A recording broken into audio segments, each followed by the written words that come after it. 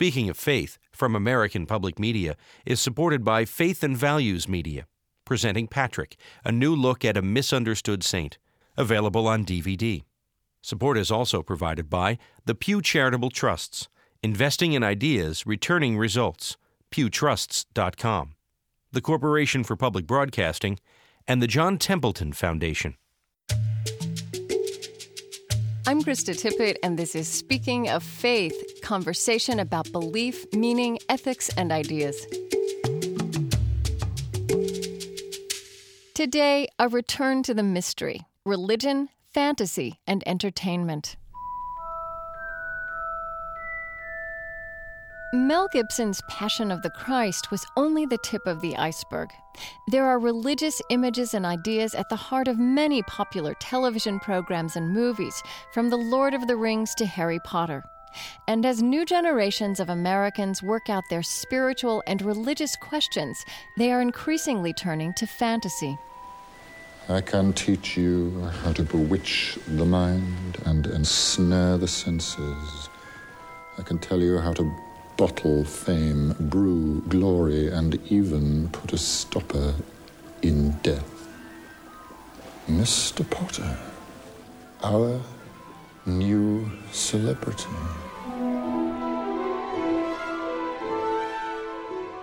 Later, we'll hear more from Hogwarts, Harry Potter's school of wizardry and witchcraft. We'll also hear from Lynn Schofield Clark, who studied the ways that media images of angels and aliens are reflecting and shaping the spiritual lives of American teenagers. First, Phyllis Tickle, a grande dame of the interpretation of religion in popular culture. A longtime religion editor at Publishers Weekly, she's published 12 books of her own on prayer and spiritual journey. In 1996, Phyllis Tickle wrote an acclaimed analysis, God Talk in America. Today, we'll invite her observations about God Talk in America now.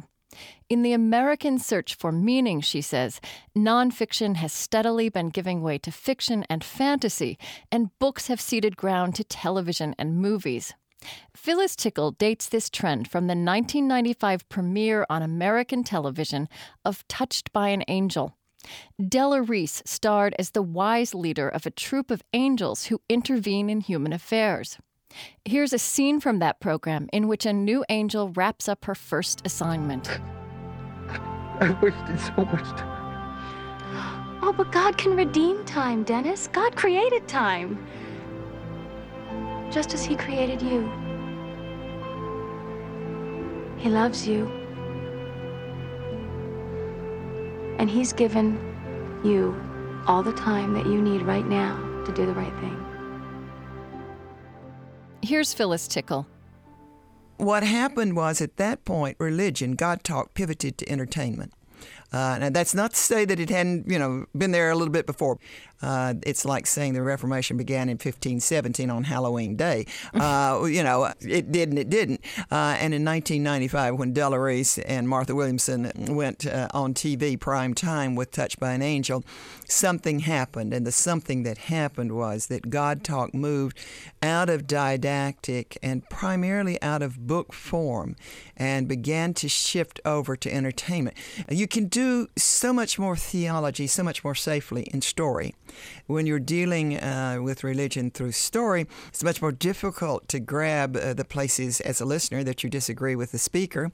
And the speaker also has the teller of the tale, has the advantage of being able to drop back into poetry and into metaphor and all of those defenses that allow us sometimes to think more clearly, sometimes to think more, I suppose, diffusely is the word, or less accurately. Well, I want to ask you how, and you are a person who has spent her life steeped in books and in literature and that written word, this crossover of medium, the medium in which these ideas are being communicated. How does that change the ideas themselves or the effect they have on people? When you're reading a book, you're reading consciously aware of wanting information. When you're sitting there watching Delarice do her thing, you're relaxed. None of your defenses is up, or very few of your defenses are up, certainly. Everything invites a kind of melding, if you will, of the attention and of the subconscious with what's going on in front of it. Otherwise, there would not be an entertainment experience. That's what it means. It takes us out of ourselves. But it leaves its fingerprint, or its footprint, or its angel print, as the case may be. So that when it comes in as entertainment, the effect is exponentially larger than it is when it comes in as deliberately pursued information. So it's more people, and it maybe takes hold of them without them necessarily seeking it or even knowing what's happened to them. That's right. Where are you going to begin to argue with angels?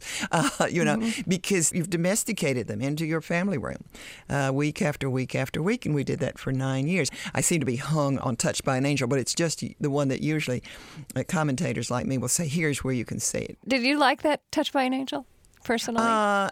I did not. I found it boring, but I also admired greatly what was happening. I admired the fact that Delarice is an ordained minister. More power to her. She's preaching in her style and as God gives her to see it. And she has chosen this really vast pulpit. This year, we had this religious movie phenomenon of Mel Gibson's Passion. Yes. I'm curious. I think I've heard you say that whereas the public or observers or great newspapers like the New York Times sometimes have woken up to the phenomenon of religious books, years after it happened. Yes. And they continue to be shocked every time they notice it. I wonder if the Passion was really the beginning of something, or did it represent a trend that you've been watching? I mean, has religion been seeping into movies in a new way?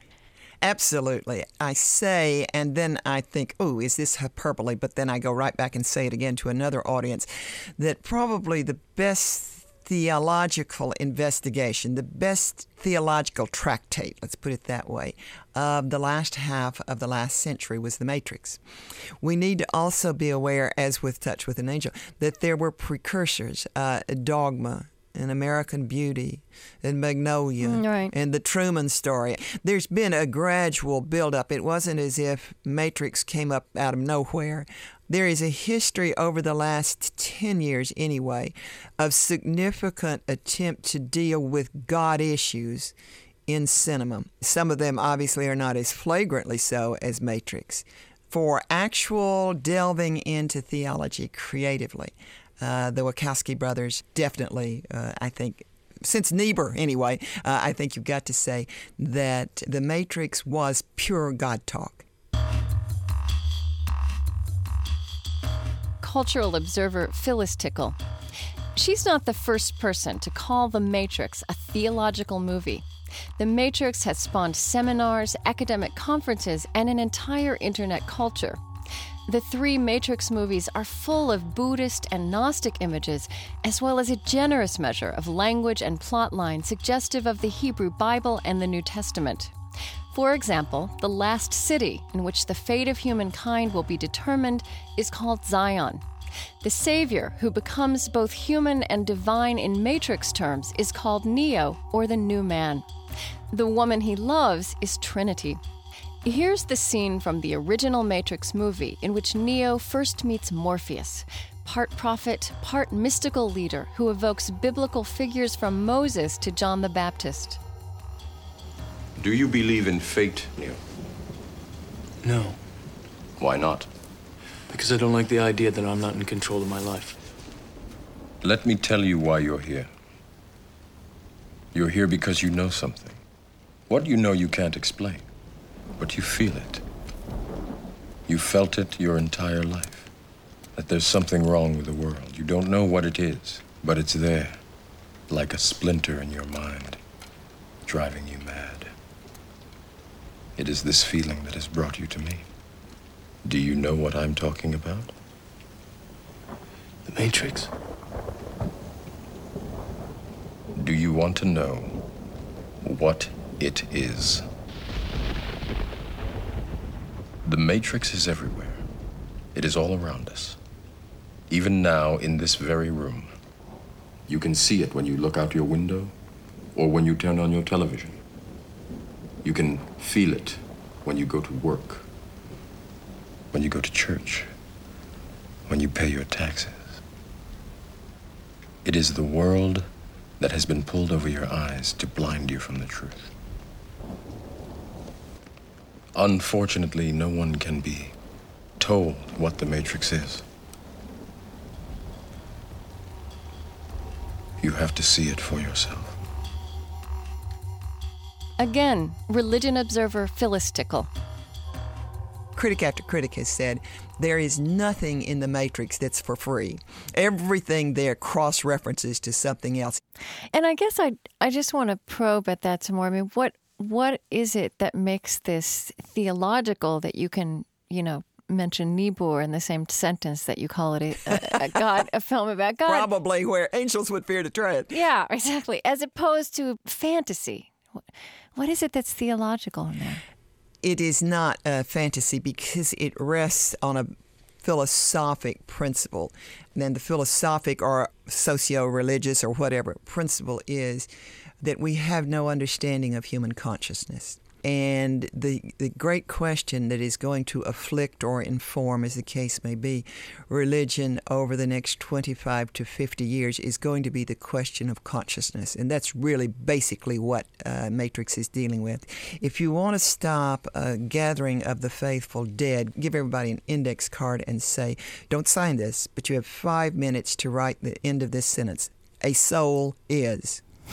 And there's absolute quiet and a whole lot of blank index cards. That is the great question facing the 21st century. What is reality? Now, it's not a new question, and men have answered it many times over the centuries and lived with their answers for 300 or 400 years, and then the answer kind of disappears and we redefine the answer. Certainly Descartes said, I think, and therefore I am. Right. That's no longer good enough in a computer age. So what Matrix is really... Because computers can think too. Because computers can think, or they do something very close to it. And what happens if they go one step farther into quantum and do indeed become thinking entities?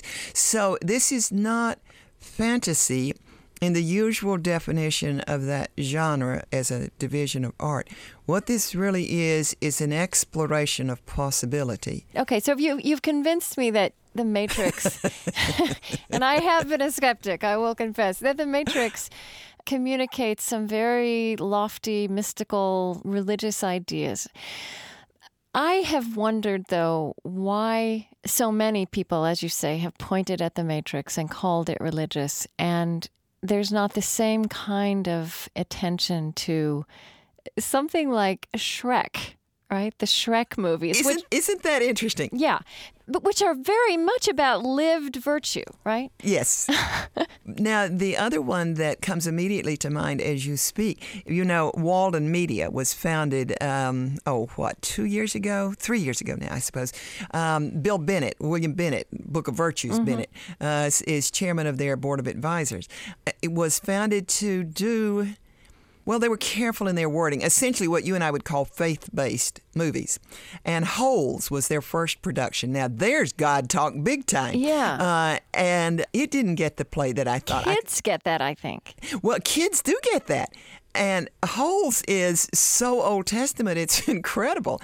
You've got this spot in Texas somewhere, out west anyway, where there has been great evil done, and God has cursed that until the evil can be undone. And these poor children are put out there in a work camp as punishment for having done various and sundry petty crimes. And in their kind of goodness, in almost their innocence, though they are little criminals, in their innocence, they begin to believe, and they do indeed solve the crime that had happened. Holes comes from the fact that they're in the business of just simply digging mindless holes all over this perfectly dry area, and there's no point. They're just doing it because that's their punishment. And when they come to salvation, when they solve it, when the old lady blesses the children, then God moves and there is rain upon the face of the earth for the first time in 130 years. And children do get that. What's that?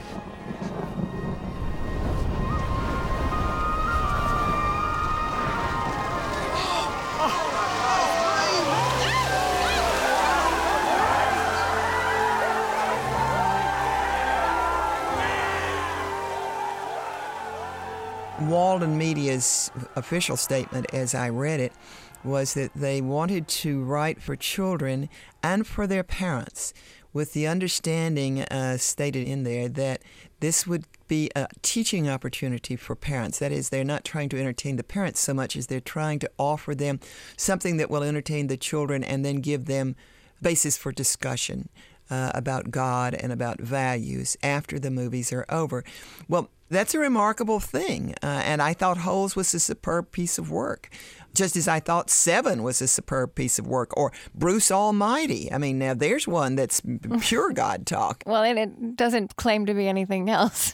It doesn't claim to be anything else. Morgan Freeman, who he's God in that movie. Well, God in that movie, but he also is taking, and he was also, of course, the policeman in Seven with Brad Pitt. He's taking his rather sizable, I'd say, income or savings, and has founded a movie company called Revelations, and is in the business of doing exactly what we're talking about, producing films. Levity, I think, is the first one. I've not seen it yet.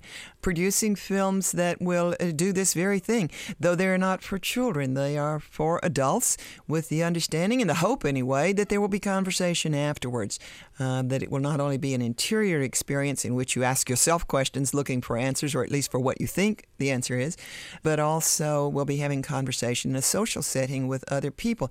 And, Jerry Jenkins of Left Behind fame has funded his son, Dallas Jenkins. I was just reading about that. Yes. He's making movies, isn't he? Yes. And Dallas himself says, looking at Left Behind on the screen is just not going to hack it. It's too obvious. It's going to have to be more subtle and greater intellectual breadth. And it's got to be more than that obvious. I'm tempted to ask a question like, doesn't your theology allow for a God who also just likes a good, entertaining movie?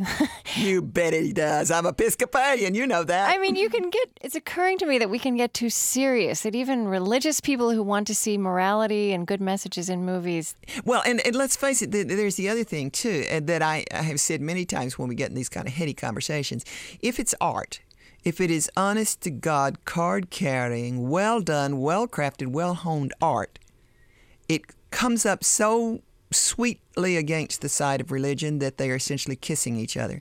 You cannot separate art, even the Faustus, for heaven's sakes, from religion if it's true art. We can't escape the fact that somehow the religion is concerned with the subjective world, as is art, and they share a territory that somehow circumvents or circumscribes the mind, and they have a conversation together. So it's very hard to imagine that religion isn't a part of all really sound aesthetic experience. But, and I'm all for entertainment, I do think it would be impossible to see, for instance, The Lord of the Rings without having some sense that there is something going on here. I wish the ring had never come to me. I wish none of this had happened. So do all who live to see such times, but that is not for them to decide. All we have to decide is what to do with the time that is given to us. There are other forces at work in this world, Frodo, besides the will of evil. Bilbo was meant to find the ring, in which case you also were meant to have it. And that is an encouraging thought.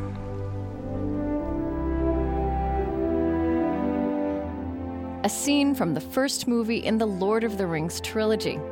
I'm Krista Tippett, and this is Speaking of Faith from American Public Media. My guest, Phyllis Tickle, has been an observer of religious themes in books and culture for many years as a religion editor of Publishers Weekly. She writes widely about what she calls God talk in America. This hour, we're exploring the expanding landscape of films with religious themes and images. The Harry Potter story, both in book and movie form, is explosively popular. But when Harry Potter first came out as a film, some conservative religious groups worried that its celebration of dark arts might be harmful to children. An interesting debate took place within evangelical Christian media. The ensuing years have produced a genre of Christian literature to describe and defend the theological messages in Hogwarts' appealing world of magic. Here's a scene from Harry Potter in which he's addressed by Hogwarts' venerable headmaster, Albus Dumbledore. I see that you, like so many before you, have discovered the delights of the Mirror of Erised. I trust by now you realize what it does. Let me give you a clue. The happiest man on earth would look into the mirror and see only himself, exactly as he is. So then it shows us what we want, whatever we want. Yes and no. It shows us nothing more or less than the deepest and most desperate desires of our hearts. This mirror gives us neither knowledge or truth. Men have wasted away in front of it. Let's say, all right, there's something in the Harry Potter movies that just delights me, that I think of the big movies of my childhood. I mean, the Mary Poppins, of course, Sound of Music, I don't know what, Chitty Chitty Bang Bang, these great big movies that somehow now this new generation is getting great big, wonderful Hollywood movies. And isn't it marvelous? And it's marvelous. But then, I'm curious about your thoughts on just how stories work on us, which is also in sacred traditions. And let's say, what is it in stories about witches and wizards that also taps into some symbols that are meaningful for us as human beings and don't need to be manipulated? Because we all live with them. And, Freud or Jung, they both had field days with this, but there is the dark side. And that dark side does have agencies. And children are much more open to admitting that indeed magic happens. They see things out of the corner of their eyes. They recognize a thin spot when they're in it. As we become adult, somehow our minds teach us to scorn those realities, and so we run around scared all the time. We run around scared of our own sins, of what we can do. We deny a devil while at the same time paying him the greatest homage of constantly trying to fend him off. There's another thing that comes into play here, I think, and that's the medievalism thing. You mentioned Mary Poppins, and I enjoyed Mary Poppins with my children more than my children enjoyed Mary Poppins. But it was a different era in which she came out. Harry Potter comes out in a time when we are now aware once more that there is a huge dark side. We are engaged in a real culture battle as well as an economic one. Everything is impinging upon us. Computers themselves teach us that there's a world out there that we don't immediately see. That's called non-locative geography. That is, there's a place that doesn't have the usual dimensions where we can shop and we can meet our friends. That's virtual reality, right? Well, yes, we would call it virtuality if it were not a form of reality. Mary Poppins and Harry Potter are the same story. They deal with the same human need in children and the same kind of wisdom. They're told to two different eras in Western experience. Mary Poppins came in the days of Pax Americana, if you will, in a time when we were deep into rationalism, deep into enlightenment, deep into scientism. Harry Potter comes at a time when we are definitely postmodern. We are post-enlightenment. We are post-rational. And so we're going back to scratch around where last we left those wonderful vehicles for talking about what we had all along, which was a subjective life that's as full of darkness as it is full of light. God Talk in America author Phyllis Tickle. This is Speaking of Faith. After a short break, more of Phyllis Tickle on how new generations of Americans distinctly experience religious questions and their expression in popular culture. We'll also hear from Lynn Schofield Clark on how this is showing up on television. On our website at speakingoffaith.org, you'll find in-depth background, reading recommendations, and information about purchasing a copy of this program. You can also sign up for our weekly email newsletter, which includes program transcripts and my reflections on each week's program. That's speakingoffaith.org. I'm Krista Tippett. Stay with us. Speaking of Faith is supported by Faith and Values Media, Light for the Journey. Presenting Patrick, a new look at a misunderstood saint. Narrated by Liam Neeson, with Gabriel Byrne as the voice of Patrick and commentary by Frank McCourt. Available on DVD. 1-800-588-VISION. You're listening to Speaking of Faith from American Public Media.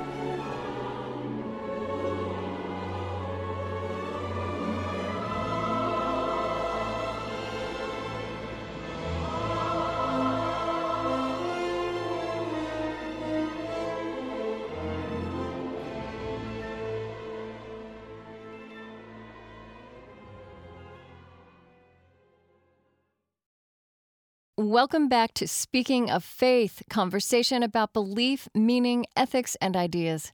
I'm Krista Tippett. Each week we take on a different theme, asking how religious ideas find expression in American life. Today, a return to the mystery, religion, fantasy, and entertainment. My guest, Phyllis Tickle, is a veteran observer of religion in books and popular culture. For many years, she was a religion editor-at-large for Publishers Weekly. We're talking about the explosion of religious themes in American movies that was growing long before Mel Gibson's Passion of the Christ. Phyllis Tickle says that subtle and inviting spiritual messages underpin the magic of popular films from The Matrix to Lord of the Rings. Harry Potter, she says, is the Mary Poppins for a new generation. I have no intention of making a spectacle of myself, thank you. All right, I'll do it myself. Do what? Bit of magic. A bit of magic? It's easy. Let's see. You think. You wink. You do a double blink. You close your eyes and jump. Mary Poppins and Bert the Chimney Sweep take the children through a chalk drawing on a city sidewalk. Today's cinematic heroes move through the mainframe. Both challenge the bounds of space and time. Phyllis Tickle says that today's children and teenagers pose religious questions differently, in part because they're growing up with computers. Virtual reality lends a new credence to magic and mystery. She also says that their questions and fears are very different from generations that came before. On the one hand, in a world of great insecurity, younger Americans are returning to grand medieval themes of good and evil. At the same time, they are comfortable with postmodern mysticism, irrationality, and a questioning approach to the nature of consciousness itself. One of the great differences, of course, is that they think relationally. And in fact, there are always generation gaps. And it's, again, a little simplistic to talk about generational gaps. But there was not a gap between the boomers and their kids, the Xers. There was an abyss. There is a crevasse between the people who were born before 80 and those who have been born since, and especially 85, where the computer itself has allowed relational thinking to happen. That is, they connect instead of thinking linearly, and people who were born prior to 1980 still think linearly. You can't avoid it. You go Roman numeral 1, and Roman numeral 1A, Roman numeral 1A, Arabic 1, and go down that way. Whereas young people who've grown up on a computer and never known gone any other way.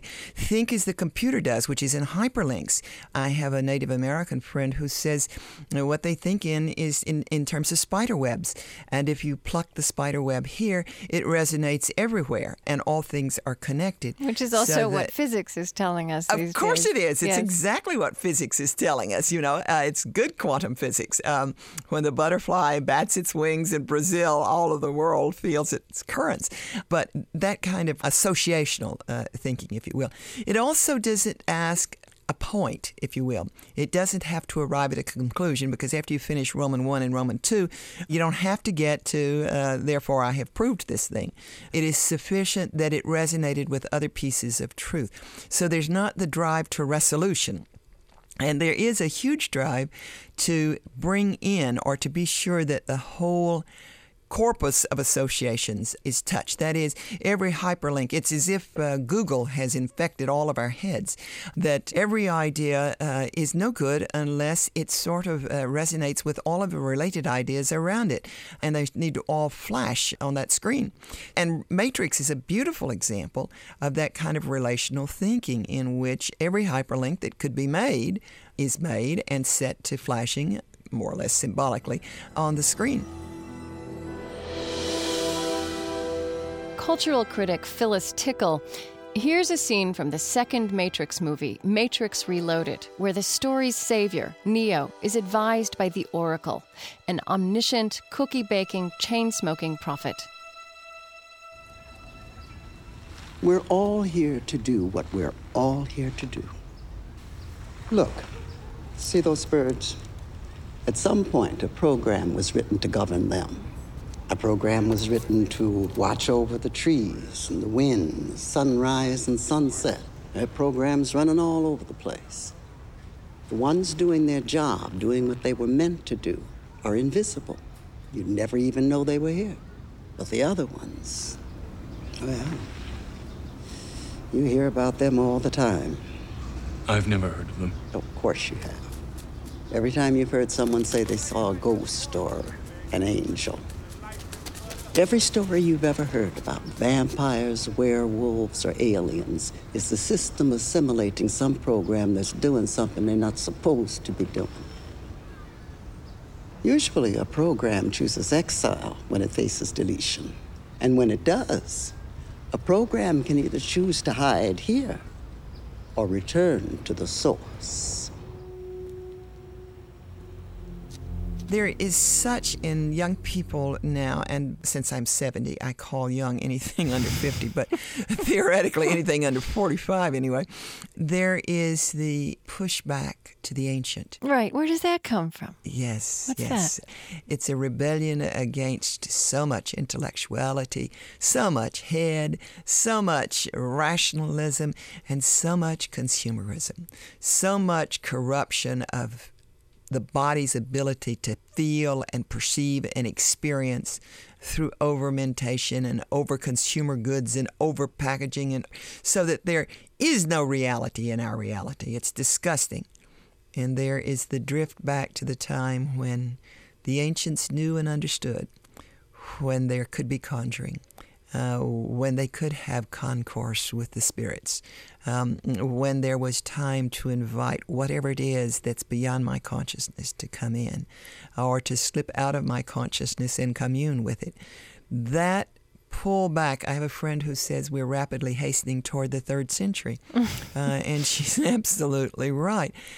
You see the rise in liturgical worship, in smells and bells. I'm fascinated by the return to fasting. Who would have thunk it? I bet you I have 12 or 15 books coming out on fasting. I'm not talking about dieting. Mm-hmm. That you see coming through Publishers Weekly? Or that you Yes. It's all part and parcel of something new, and whatever the new is, it sure is post-Reformation. The questions the Reformation asked and the Enlightenment tried to answer and rationalism tried to answer have all been answered. They don't matter anymore. But wherever it is that we're entering a new era of human history, certainly of Western history. It's a return to the mystery.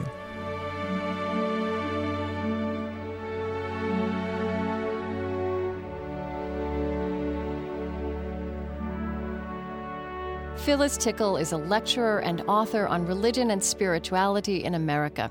Her books include The Shaping of a Life, A Religious Landscape. I'm Krista Tippett, and this is Speaking of Faith. Today, a return to the mystery, religion, fantasy, and entertainment. What if God was one of us? Just a slob like one of us. Just a stranger on the bus trying to make his way home. This is the theme music from Joan of Arcadia, the newest and maybe the hottest in a long line of recent programs on American television aimed at young people and filled with religious images. One of Joan's television predecessors, Buffy the Vampire Slayer, was a teenage girl locked in a battle of good versus evil while comfortably embedded in middle-class America. That may sound more like a horror story than a religious one, but as the series ended in 2003, after 7 years, theologians wrote a spate of books on Buffy's religious meaning. Half seriously, some proposed a new moral motto for America's youth, the question, what would Buffy do? My next guest, Lynn Schofield Clark, is a professor at the University of Colorado School of Journalism and Mass Communication. A former television producer and marketer, she's conducted extensive research on teenagers and new media. She's interviewed teens from conservative and liberal religious and non-religious backgrounds and written a book called From Angels to Aliens, Teenagers, the Media, and the Supernatural. She says that spiritual themes have a strong appeal as teenagers struggle to form their identities. And before she studies the effect of media on teenagers' spiritual lives, she lays out the core questions she hears them asking. What is my life going to be about? Who am I going to be, and what kind of decisions will I make that will move me toward being part of something bigger than myself? Who can I trust, and who will be my allies in my life as I go along? And how will I relate to the adults in my life? And how can I find adults in my life who can actually provide the support that I feel I need in order to become who I want to be? Lynn Schofield Clark is well aware that adults, especially parents, worry about entertainment providing their children with answers to those kinds of critical questions. Echoing Phyllis Tickle, she says young people may be getting their deepest religious inspiration in places their parents aren't always looking, the realm of fantasy. What I'm interested in particular is looking at fantasy that also appeals to teens, because I think that the fantasies reveal what's still lacking from that primary message of the media. And when I look at things like Buffy the Vampire Slayer, or Joan of Arcadia, or Neo from The Matrix, or Frodo from Lord of the Rings, at the center of each story is a young person who has a sense of purpose or a sense of chosenness, and they also have a set of trusted allies or friends in the battle of good versus evil. And you also see that there's some intervention from caring adults. So it's not that adults are completely absent from the picture, but they have a very particular kind of a role, an authority and a respect that have to be earned from the eyes of the young person. And so when I look at those stories, I think that I have a lot more hope, I guess, for young people. Right. Because, I think that they really do want to do something with their lives that's meaningful. It's just a matter of trying to figure out how to sort out their own options to get there. I'm wondering how different kinds of programming are appealing to different kinds of teenagers, or is there that kind of divide? Definitely, I found that people who like Buffy the Vampire Slayer generally didn't like Touched by an Angel or Joan of Arcadia. So there's a real split there. Either you're interested in the supernatural and kind of like the idea, and you're kind of intrigued with it, or you see it as kind of with a broad brush and think, well, that's all evil. And so some people would talk about things like Buffy the Vampire Slayer as satanic. Some of the more conservative teens. Some were even concerned that The Simpsons might be satanic because I actually heard one teen say that, because they were uncomfortable with the irreverence in the program, whereas other teens liked the irreverence and felt that that was something that enabled them to deal with their own faith commitments in a way that took seriously their faith without taking the institutions very seriously.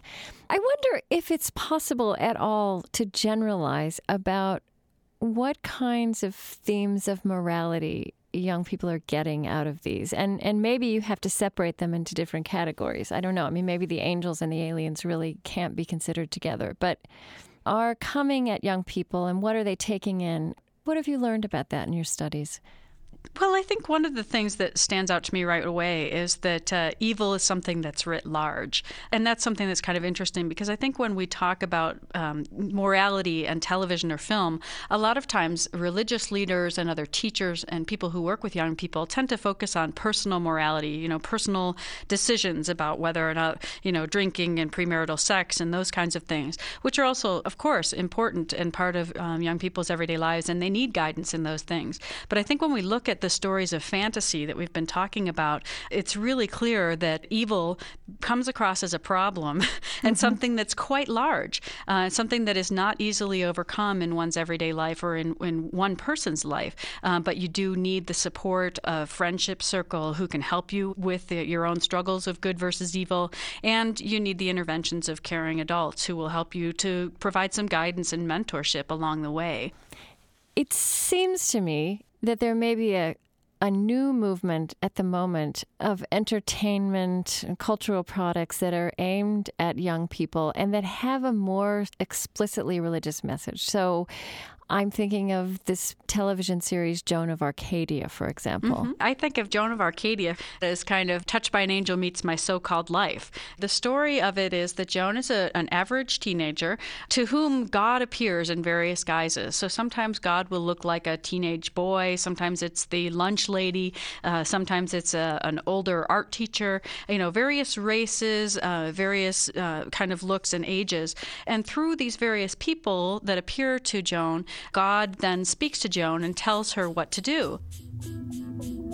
Here's a scene from Joan of Arcadia in which God has appeared as a fellow student in a cosmetics class dressed in high goth clothing. Looking in the mirror, Joan. And what do you see?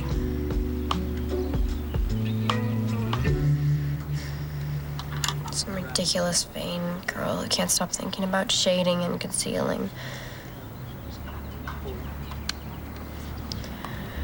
This is just not who I am. Exactly. So I'm just supposed to reject all this stuff? That's the point? The interesting thing is that in this storyline, God is never really very predictable, and it's never clear exactly what it is that's going to be the outcome of what he's asking her to do. And we don't always see, even at the end of the particular episode, why it is that she had to take that particular path to do something. But we know that there's kind of a larger purpose involved. She has an older brother who was injured in an accident, and so he's paralyzed from the waist down. And she often will ask God, these God characters, why it is that he just can't heal her brother. And God has responded to her that God doesn't answer the why questions. It's important to remember that this program is part of kind of the first series of television programs that came out after 9/11. And so in some ways, I think that the fact that it is a hopeful program and one in which it acknowledges the fact that we can't always know God's plan in the world is part of that response to 9/11. And then the sense in which I think that audiences want to see teenagers who, even though they don't know the answers, they feel comforted that God is there in their lives. Does this reflect a more explicitly religious interest, or does it represent popular culture imagining that, trying to appeal to something like that?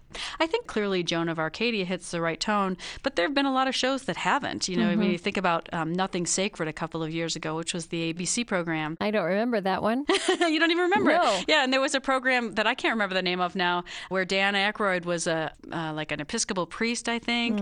So there have been a lot of programs over the past couple of years even that just haven't found an audience. But I do think that in some ways Touched by an Angel opened up the sense that, people can take religion seriously and are interested in religion. And at the same time, coincidentally, Buffy and the X-Files, I think, we're opening up the possibility that the supernatural can be taken less seriously and also mixed with some more traditional questioning in religion. And so I think that it's been a really viable way that has entered lots of different genres in popular culture. And if I think of those three you just mentioned, the X-Files, Joan of Arcadia, and Buffy, even when there are explicitly religious kinds of messages, spiritual kinds of messages, there's absolutely nothing sectarian about them, right? Is that why they can have a wide appeal, why they're hitting the right tone?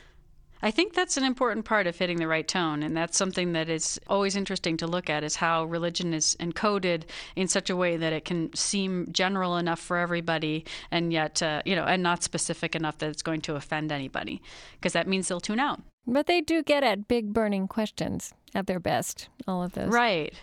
Yeah, and I think that's what media can do. I mean, they can really raise the interesting questions and leave people in a place where they feel like they can make the decisions and figure out how they want to respond. Teens and media researcher Lynn Schofield Clark. I'm Krista Tippett, and this is Speaking of Faith from American Public Media. Today we're exploring how religious themes surface in movies and television and what they say about the spiritual sensibility of younger generations. Lord, make me an instrument of your peace. Where there is hatred, let me sow love. In a pivotal scene of the series finale of the television series Buffy the Vampire Slayer, this music, a rendition of the Prayer of St. Francis of Assisi, sung by popular artist Sarah McLachlan, played in the background. This was a surprising choice even for Buffy aficionados. But Lynn Schofield Clark says it is an expression of the ancient religious messages of current media fantasies. As she put it, evil writ large runs throughout the most popular series on television and in film, as it does in the world teenagers experience. But there's always another side to that story, that of good writ large. Certainly Joss Whedon, who wrote Buffy, certainly wouldn't be interested in anything like trying to proselytize. But I think that there's sort of an unconscious association between good and the way that it's been encoded in ancient religious traditions. It's very interesting, isn't it? It was. I was really shocked when that song played. And it fit very well. I mean, because it's a story about the apocalypse, and, it always has been. So it sort of made sense that the last episode of that series would be apocalyptic and also would kind of be reassuring at the same time, that good will triumph. So if I ask you the large question, then how is this mix of fantasy and spirituality and popular culture shaping our children spiritually? What are your thoughts on that? Well, I think that the main thing that occurs to me when we talk about kind of the summative stories is to think about how they see religion in relation to possibility. On the one hand, that there are possibilities about what can exist, and they are aware that there are questions that cannot be answered, either by religion or by science, and that they're intrigued by those questions. And the media play with those questions, I think, too, by presenting possibilities. What if there are angels? What if there is an ability to talk with people beyond this life? And this is taking place in the context in which religious stories for a lot of people are becoming less definitive or less authoritative. You mean religious stories passed down by traditions? Right, yeah, the religious stories passed down by traditions, for some young people anyway. So I think what I would say is that it's not that the fantasy stories have become more important, it's that the religious stories have become less so. Okay.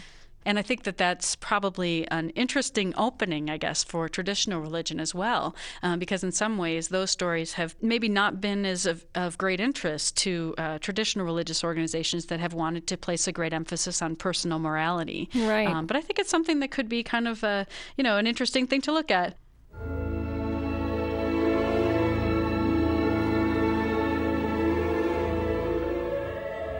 Lynn Schofield Clark is associate professor at the University of Colorado. Her books include From Angels to Aliens, Teenagers, the Media, and the Supernatural. Earlier in this hour, you heard cultural observer Phyllis Tickle, author of God Talk in America.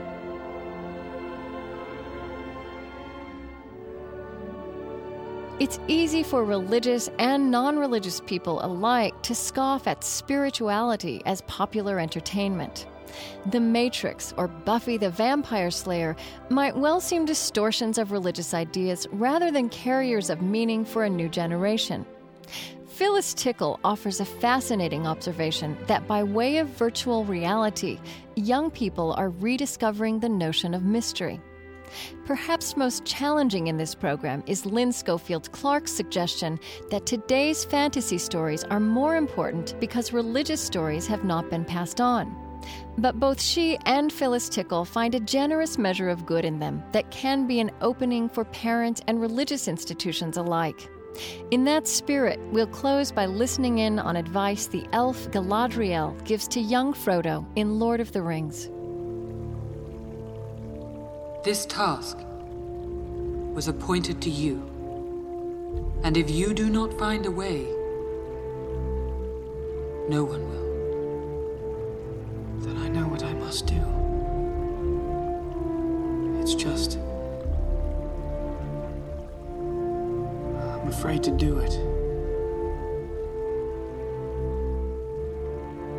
Even the smallest person can change the course of the future.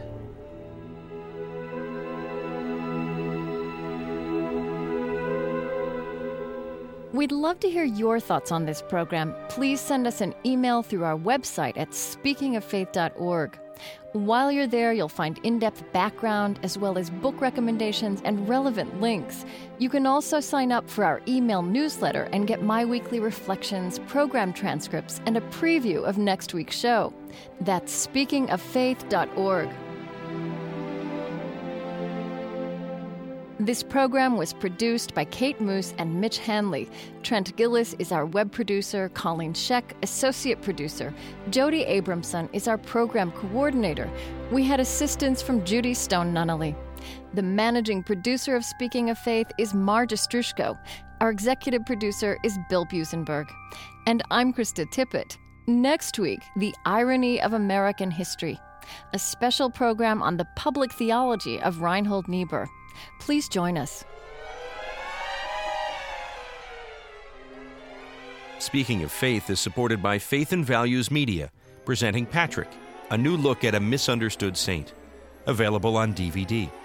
Funding is also provided by the Corporation for Public Broadcasting and the Pew Charitable Trusts, sponsoring the Pew Forum on Religion and Public Life, to explore how religion shapes ideas and institutions, pewforum.org. The George Family Foundation, funding innovative ideas in integrative medicine, education, and spirituality in everyday life. And the John Templeton Foundation, exploring the creative interface between science and religion. Audio cassettes and transcripts are available by calling 1-800-777-TEXT or by visiting our website at speakingoffaith.org. American Public Media